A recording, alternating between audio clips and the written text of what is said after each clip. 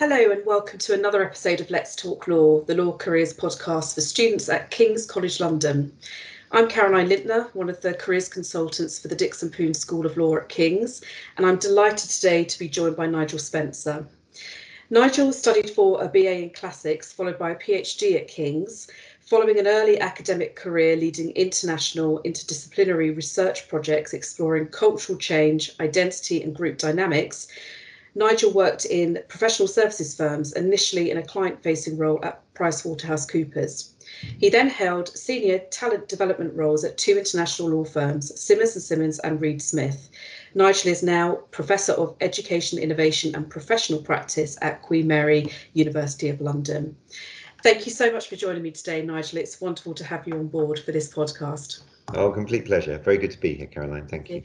I guess the first thing I want to ask you, Nigel, is about your current role. Can you explain it a little bit to us, please? Yes, of course. Well, as you mentioned, one part of the job title is all about professional practice, and here at Queen Mary, there's always been a very strong emphasis on practice in the law school, and so my role here is really to work on that and develop that. What does that look like? What does that mean? Well, for many years, there's been quite an advanced legal advice centre. So again, what you have there, you have students really literally practicing under supervision, obviously, because they're students. So you have people learning by doing, and that's a big emphasis here.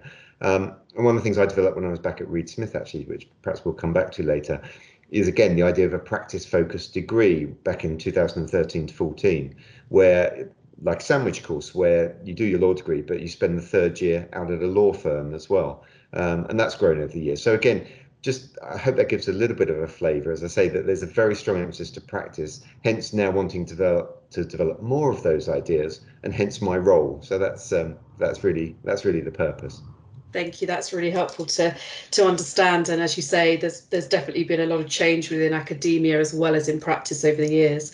So let's talk about academia. So you had a few years at King's, and you actually ended up studying for a PhD. So tell us why you did that, and also what you learned from your academic life, which has perhaps proved to be useful in your career further down the line.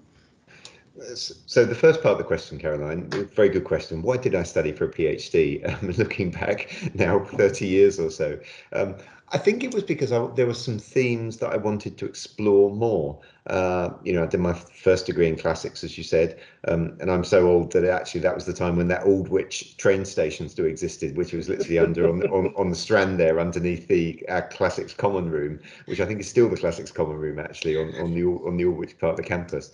And I really enjoyed my first 3 years there, and I think it opened up some areas which I just wanted to look more at. So that's why I studied for the PhD. And then linking to your second question of what did I learn perhaps from academic life, I guess one of those was linked very much to the period of the PhD, because I was very, very lucky to have the opportunity to live abroad. So I moved from living in London to living in Athens, where there's a British school which acts as a research base, where if you're a student or an academic, you can go and stay. So I was very fortunate to spend 2 years there during the period of my PhD.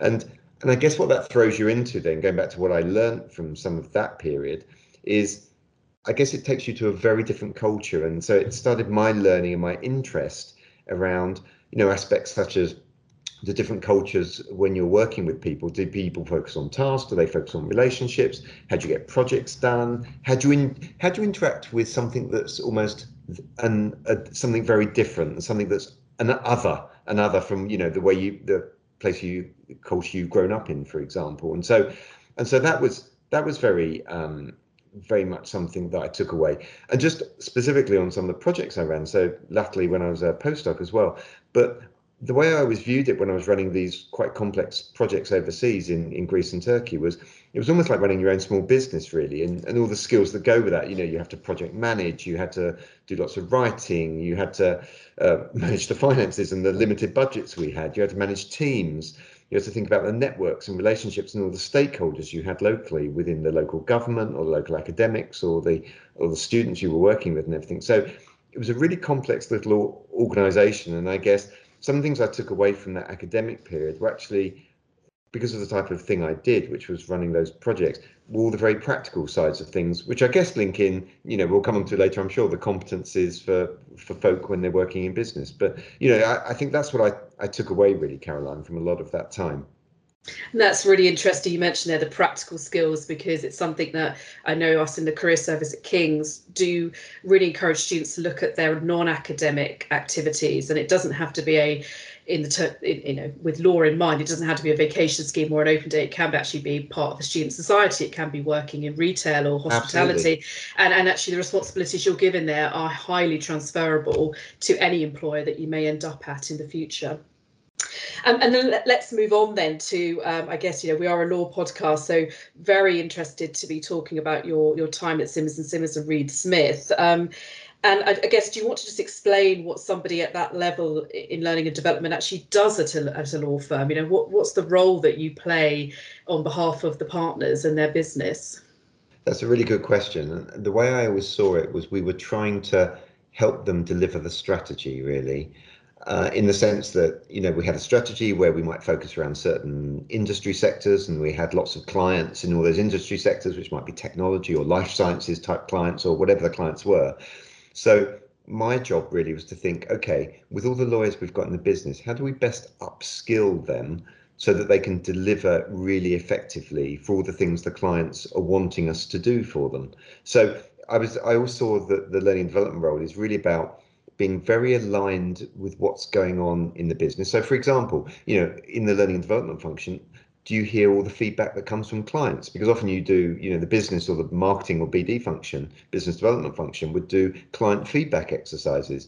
So that type of data is really useful, because perhaps the clients would tell us as a firm, oh, you're really good at this, and perhaps you could develop this skill set more, we'd like you to develop this. Now that type of data, again, from the learning and development function, was really important. So I suppose I always saw it as, in the learning development, yes, I was running the training courses and the induction programs or running the partner leadership programs and trying to be innovative and work on those.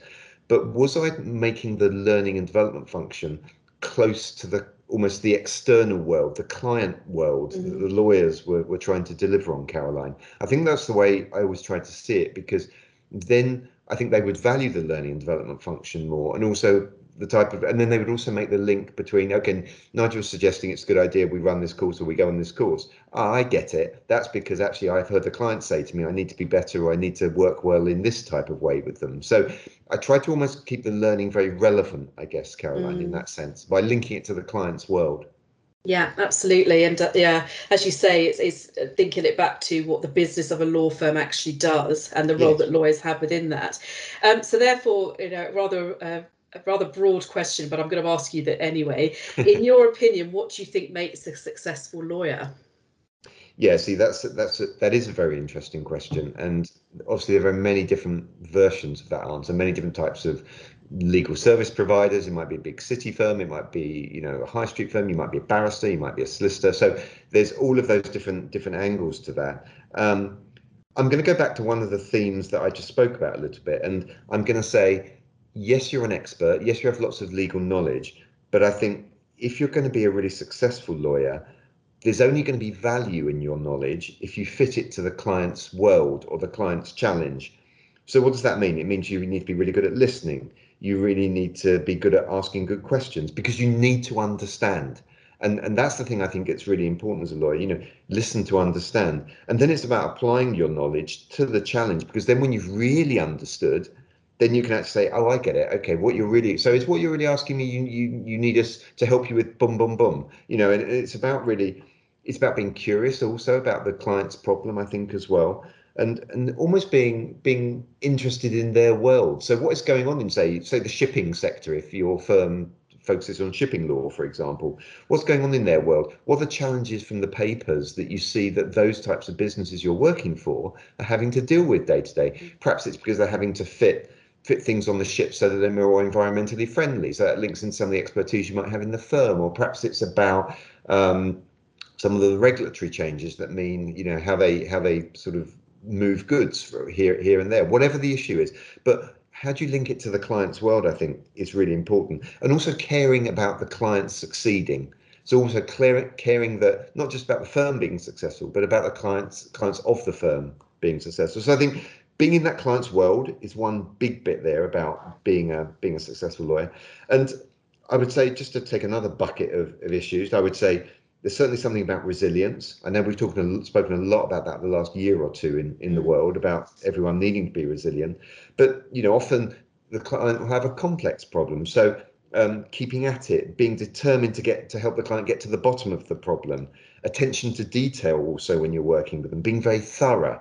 So having that depth of analysis and thinking. I remember when I was at PwC and I started doing the client work there, again, what the partners I was working for were looking for was, they might only want a 3-line answer of saying, okay, the conclusion is this, but they needed to know that I'd done the depth of thinking and gone down, through the case law or whatever it was, or the EU directives we were basing our advice to the client on. So there's something there about depth, I think. So if you're interested in depth, I think that's a good thing for a lawyer. I think also liking new challenges, Caroline, as well. So there's something there around being interested in things you haven't seen before, because the world is moving, the client's businesses that you're working for are moving very quickly. So being interested in things. And I suppose linked to that is also therefore being interested in stretching yourself and getting outside your comfort zone. And what do I mean by that? It's probably, I guess I mean, being interested in new stuff or things you haven't seen before that I just referenced there. So liking doing things that are difficult and actually finding that an interesting intellectual challenge, but also then presenting it as being able to present it. So the oral communication skills as well, and the written communication skills, a bit in the example I just gave. The client might only need to know, can I do this or can't I do this in my car leasing business or whatever it is, but actually you need to have done the analysis so that you can give them that sort of pithy answer to the problem. So there's something there for me about learning and wanting to learn and do something new. And actually, when you speak to the senior partners at law firms, at the big advisory firms as well, one of them said to me, they said, if I was saying one thing to a junior person, it would be, however senior you get in your career, they said, when I look around me and see that all the people who are still successful in their careers 20 years later, who are those people? They are all the senior people, the partners who are still interested in learning and are still interested in challenging themselves and doing something that's different. And I think that's something that is never too early to get into that habit, I would say, Caroline. Yeah, and it's interesting, when you're at university, you're in that environment all the time, and perhaps when you leave, you almost forget that mindset. But actually, as we both know from working within law ourselves at different firms, it is something, as you say, that makes those who do often get into the senior roles, it makes them stand out from others who Absolutely. that sort of continuous learning. And the organizations that you have worked at, so PwC, Simmons and Simmons, Reed Smith, they are all international organizations, and many of our students, won't surprise you, Nigel, want to go into work for international organizations. In your experience, what does working in an international environment actually mean, apart from possibly, when we can travel again, being able to get on a plane or a boat or whatever and go elsewhere? What does it actually mean in practice?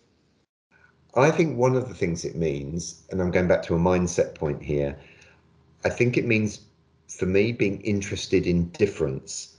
And what do I mean by that? I mean being interested in different points of view, because working internationally means you encounter the myriad of different points of view of things. And, I'll never forget the first times I went to Greece and the first few weeks and months of being there. And I thought, oh, that's really interesting. They look at that completely differently.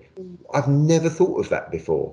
And one of the things I enjoyed when I was at PwC, often the client came to us with problems in the team I was in, the indirect tax team. Often the client's problem was, okay, we've got a global business. What's the answer to this, please, or can we do this, please, what we're thinking of, in 15 different countries? So then I would be on the phone and would be working with all the different international offices and coming up with a nice little summary report for them all. But one of the things that I think is, are you interested in difference, in different points of view as well? Different ways people communicate, different ways people look at a problem, different ways that decisions are made, different ways people look at hierarchy in different cultures as well. So in a way, you're almost going back to almost being the anthropologist here, I would say. And I'll go back to one of my classics heroes. So Herodotus, the father of history, as he's called, who lived in sort of the 5th century BC and famously wrote his histories. He had, the meaning of the word history, istorevo, is actually I learn by inquiry. So there's something there about curiosity, and I think that's so true. And he traveled around. He was one of the early travelers who collected all these stories from many different cultures, and that was what he called his histories and everything. So I think if you're interested in working in an international organization, there's something really important that I'm interested in looking at the world differently. I'm interested in different perspectives, and having taken in all that information, I'm absolutely open to adapting my style to get things done as well, because that's something else that the clients are often looking for when they work with international law firms, and they expect you as the advisor to almost work internally across the firm globally to actually, okay, I know I need to adapt when I'm working with this office or that office. So how am I going to do that? So that mindset that there's not one way of doing things. And I think, as I say, that's just the way I look at it, Caroline, from all the kind of 30 plus years of working in international environments. And it's interesting because when I was going to come on to later, I think we'll come to later, things I've taken away. It's interesting how you come back to your interests. I've always found working in international environments a very alive feeling. It has that feeling of being and why? Because I'm always interested in difference. I remember, my wife's Greek, so whenever I pick up the phone to or many years ago when her Thalia's father was alive, and I remember picking up the phone sometimes and chatting with him some evenings, and he said, by the way, well, why is the British government looking at this like that, or why is this happening, do you think? And I just thought, that's interesting, I never thought that before. And so that constant challenge, when I think back over the 20 or 30 years, my network of people that I've known, I've always really enjoyed that interaction internationally, because I think there is that thing about, as I say, what for me it means is being interested in difference and then being interested in adapting as well. Yeah, I mean, there's no point going into the law if you want things to stay the same. Let's face it. So, Completely. yeah, Exactly. yeah, Exactly. I mean, and you can think from a legal point of view. Obviously there's stuff around common law or civil code and all the different legal systems around the world. How do you adapt to get an advice for a client on that? There's inductive versus deductive thinking and the different ways of approaching a problem, again, that are very ingrained in certain cultures and educational systems. So again, how does that all work? And so again, that curiosity and interest in difference, Caroline, I think I've always found it makes life more interesting, to be honest, and I've always massively enjoyed it. But I do think, I hope I've given a little pen sketch there of almost what it means to me to work in an international environment. When we were doing the project in Turkey all those years ago, it was just fascinating, talking whether they were the local people, the local farmers around where we were working, the local government officials. It was just fascinating talking to them all. And because you just heard such different points of view about things. And then one of the things I think that's a skill to get from that, having gone broad and been in an international context often, I remember one of the people I worked with previously said to me, "Oh, Nigel, one thing that you seem to have a knack for, and I'm sure it's from the international environment aspect, is you almost seem to take different disparate bits of information and you can kind of link them and stuff like that." And I think so. I wonder, looking back, I've never thought this before actually, Caroline, but I wonder looking back if that's because I was used to operating in international environments where you do pick up lots of different bits of information and you have to kind of mold it into a picture of something meaningful. yeah, And I think that's a skill that you absolutely can develop from working with a nice global network or in a global environment. And I think clients value that enormously in the legal sector, as do, the organizations you work for as well. Yeah, absolutely. Yeah. And we've touched upon this, but it's one really important topic to cover, particularly given that you have been in those roles where you have responsibility to respond to changes. The legal sector seems to be changing rapidly. There was a lot of talk about it for a long, long time, and now things have really accelerated. We hear a lot about AI, legal tech, etc. So what does someone looking to join the sector need to be aware of, would you say, and how has it changed in your opinion? Well, I think you've highlighted two things. There's technology and regulatory change, and after the Legal Services Act came in, probably about 15 years ago now, and this permission for people to be owners of legal services providers who weren't lawyers, and all that changed. Therefore, you had all the tech companies coming in and developing all the tech platforms. You had outside investment, and you have some law firms now seeking outside investment on the stock market. But the regulatory change just drove a myriad of different players now in the legal services market, which I think is great news, by the way, for all of you listening who are, undergraduates or graduates planning your career. I think the good news is you'll have so many more different career paths and job opportunities, and therefore skill sets you can bring to bear in the legal sector. So I think it's great news for the next generation coming through. I think, we've hinted at the concept of flexibility before. So I think you need to be flexible in about how you think of what a career might be. So there's the whole thing of the new jobs that are happening because the firms are restructuring or because there are new types of employers. You need to think of, okay, a firm is either inventing a new service because that's what they're finding the clients are wanting, or they're deciding we won't build that new service the clients are asked for. We will actually partner with one of these technology business, a bit like, some of them like Simmons and Simmons, bought Wavelength Law, a tech company in Cambridge, because they wanted that capability. EY, who have loads of lawyers, don't think of them perhaps as a legal services, as a law firm, but they're a legal services provider. EY sort of acquired Riverview Law. So there are all these acquisitions going on as different service providers think, okay, what do we need to offer to clients? And do we best create that within, or do we best merge or buy a little company? A bit like for years has gone on in pharmaceuticals, where the big companies either bought a biotech or they merge or they had their own R&D department. So how do you structure that? So there's something there about structural change in businesses and new services. Clients are looking for value much more as well. I think now that's become so much more transparent in the sense that clients are actually saying to their panel law firms, okay, we expect you to deliver this service for 3/4 of the price you've delivered it historically, because we know that's possible from the technology and the efficiencies that are being driven.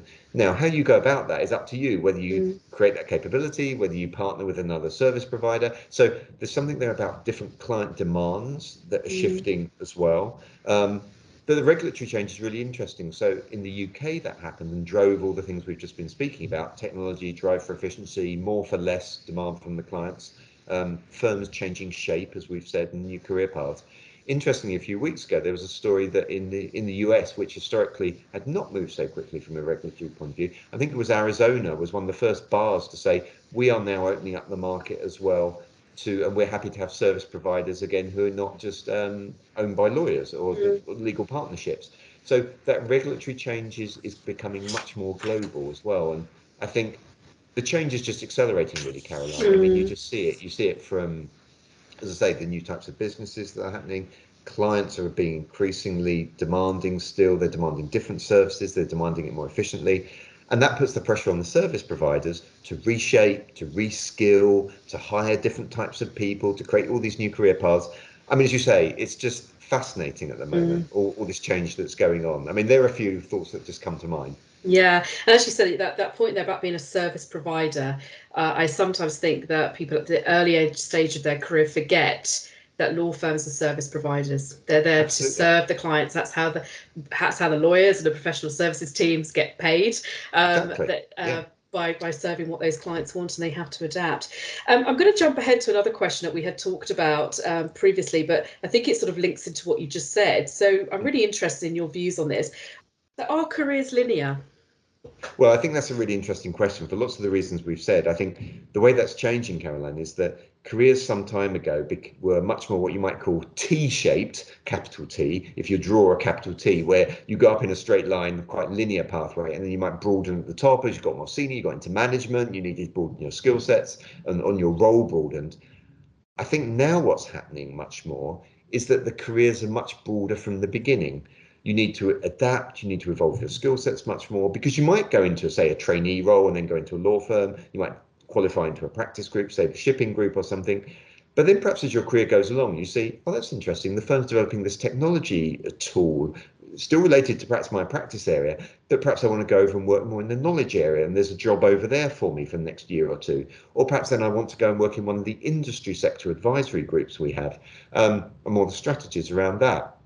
Or you might decide then to leave that employer and go in-house or something, into an in-house legal team. Again, different skill set, perhaps more broad as a skill set there. So I think careers have gone from being much more linear in their early phases and getting broader later to being much more varied all the way through a career, including right from the beginning, which I think, Caroline, touches back to that whole area of how are we open to upskilling ourselves very regularly, Yeah. because to be relevant and to develop your next career opportunity, boy, are you going to have to adapt and develop your skill set. Again, listen to the clients, what the client's asking for. Oh, that's interesting.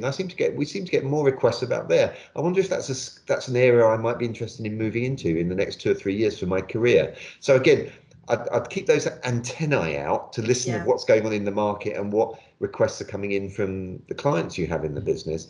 But then I think it's about, your career will become much more varied, I think. They often say, they talk about this almost and say, the half-life of your skills is shortening now. So perhaps a generation ago, we might develop a skill set at the beginning of our career, and that would serve us really well for 30 years.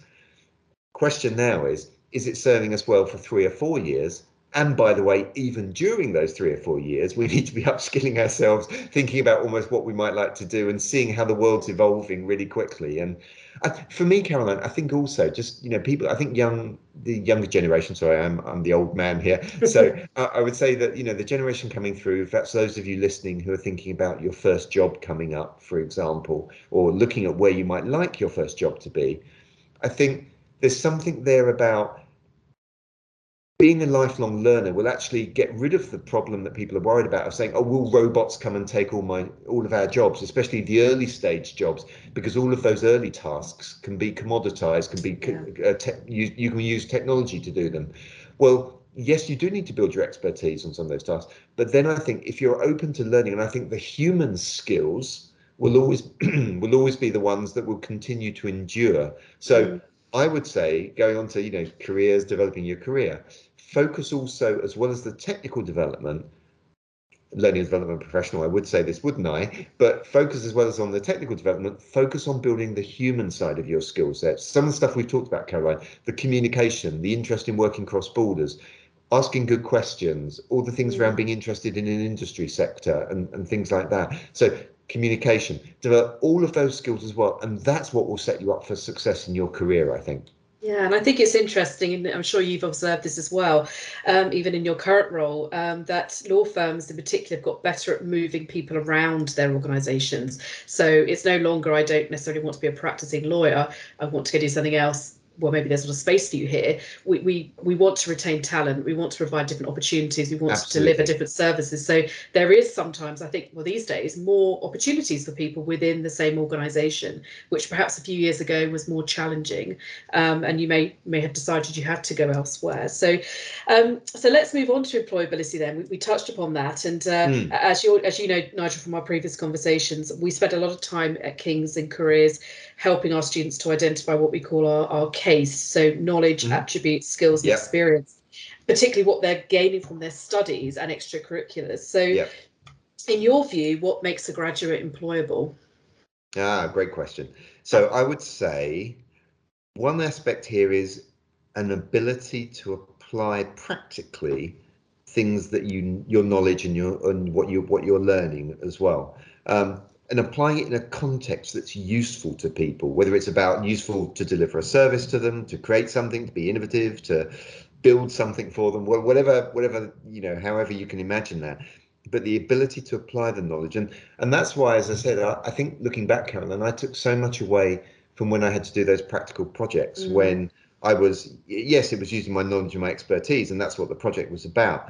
But it was all the skills around that I said about, how I did the project management, how we met deadlines, how we raised funds, how we managed the team, how we built all the networks and the relationships and everything like that. So I think it's thinking, and I think actually, that's a really important frame and mindset. So people used to say to me, oh, what do you do? You're a graduate student. What are you doing? You're doing your doctorate. I remember when I was at the British School, you'd have visitors come and I'd say, oh, hello, who are you and what are you doing? So I'd introduce myself. So I'm doing a doctorate at King's and everything. And I'm running this project and that's what we're doing. But the way I often framed it, and I remember actually when I was thinking of my career change at the end of that phase and going into work in the city, and I walked into the career centre and they said, oh, well, what can you do? And I described some of the things I've said already there about, the skills I felt I'd developed. But the frame I always had was, yes, I'm a graduate student running a project, but actually I was almost running my own small enterprise or my own small business in a way. And I think that's so think about how you frame your experience would be something I would say, especially thinking about the type of employer that you're looking for, because sure, you'll be doing stuff that is academic and has an academic context, but there is a frame there of how you apply that in practice, I think, to to wherever you're thinking of applying. And you'll see on the websites of whatever employer you're looking at, they'll have their competencies or the strengths that they're interested in people who work there having to be considered. So, but think about how you frame your experience, because it can be academic experience, Caroline, but there's absolutely an application to the real world. And there's almost like a frame that, excuse me, that I'm running something here, which is almost encapsulating the academic work, but actually I'm doing something a bit broader than that as well. Yeah, absolutely. Yeah. We're coming towards the end of our conversation. A couple of final questions for you. What's the best piece of advice you've been given in your life to date, either professionally or personally? Wow. That's quite hard, isn't it, to boil that down? Well, from what I've said so far, you might not be surprised to learn that I think my top answer for me, in terms of the best bit of advice I was given, was go and live abroad. Go and live abroad and experience difference early in your career. And many of the students listening to this will already be international students who, I appreciate they'll have come from different cultures and they'll experience it. But boy, did it accelerate my skill set, I think. And I think it helped me develop or realize the reason that you need to be adaptable, you need to be flexible, that people don't look at stuff in the same way. I think there are so many benefits. So I think my advice, if you haven't had the chance to do it yet, go and try and experience living somewhere. I was lucky enough to spend 2 years permanently abroad, and then of course worked on projects for a few weeks every year for a number of years. But go and gain some experience somewhere different from where you've been and you've grown up. Yeah.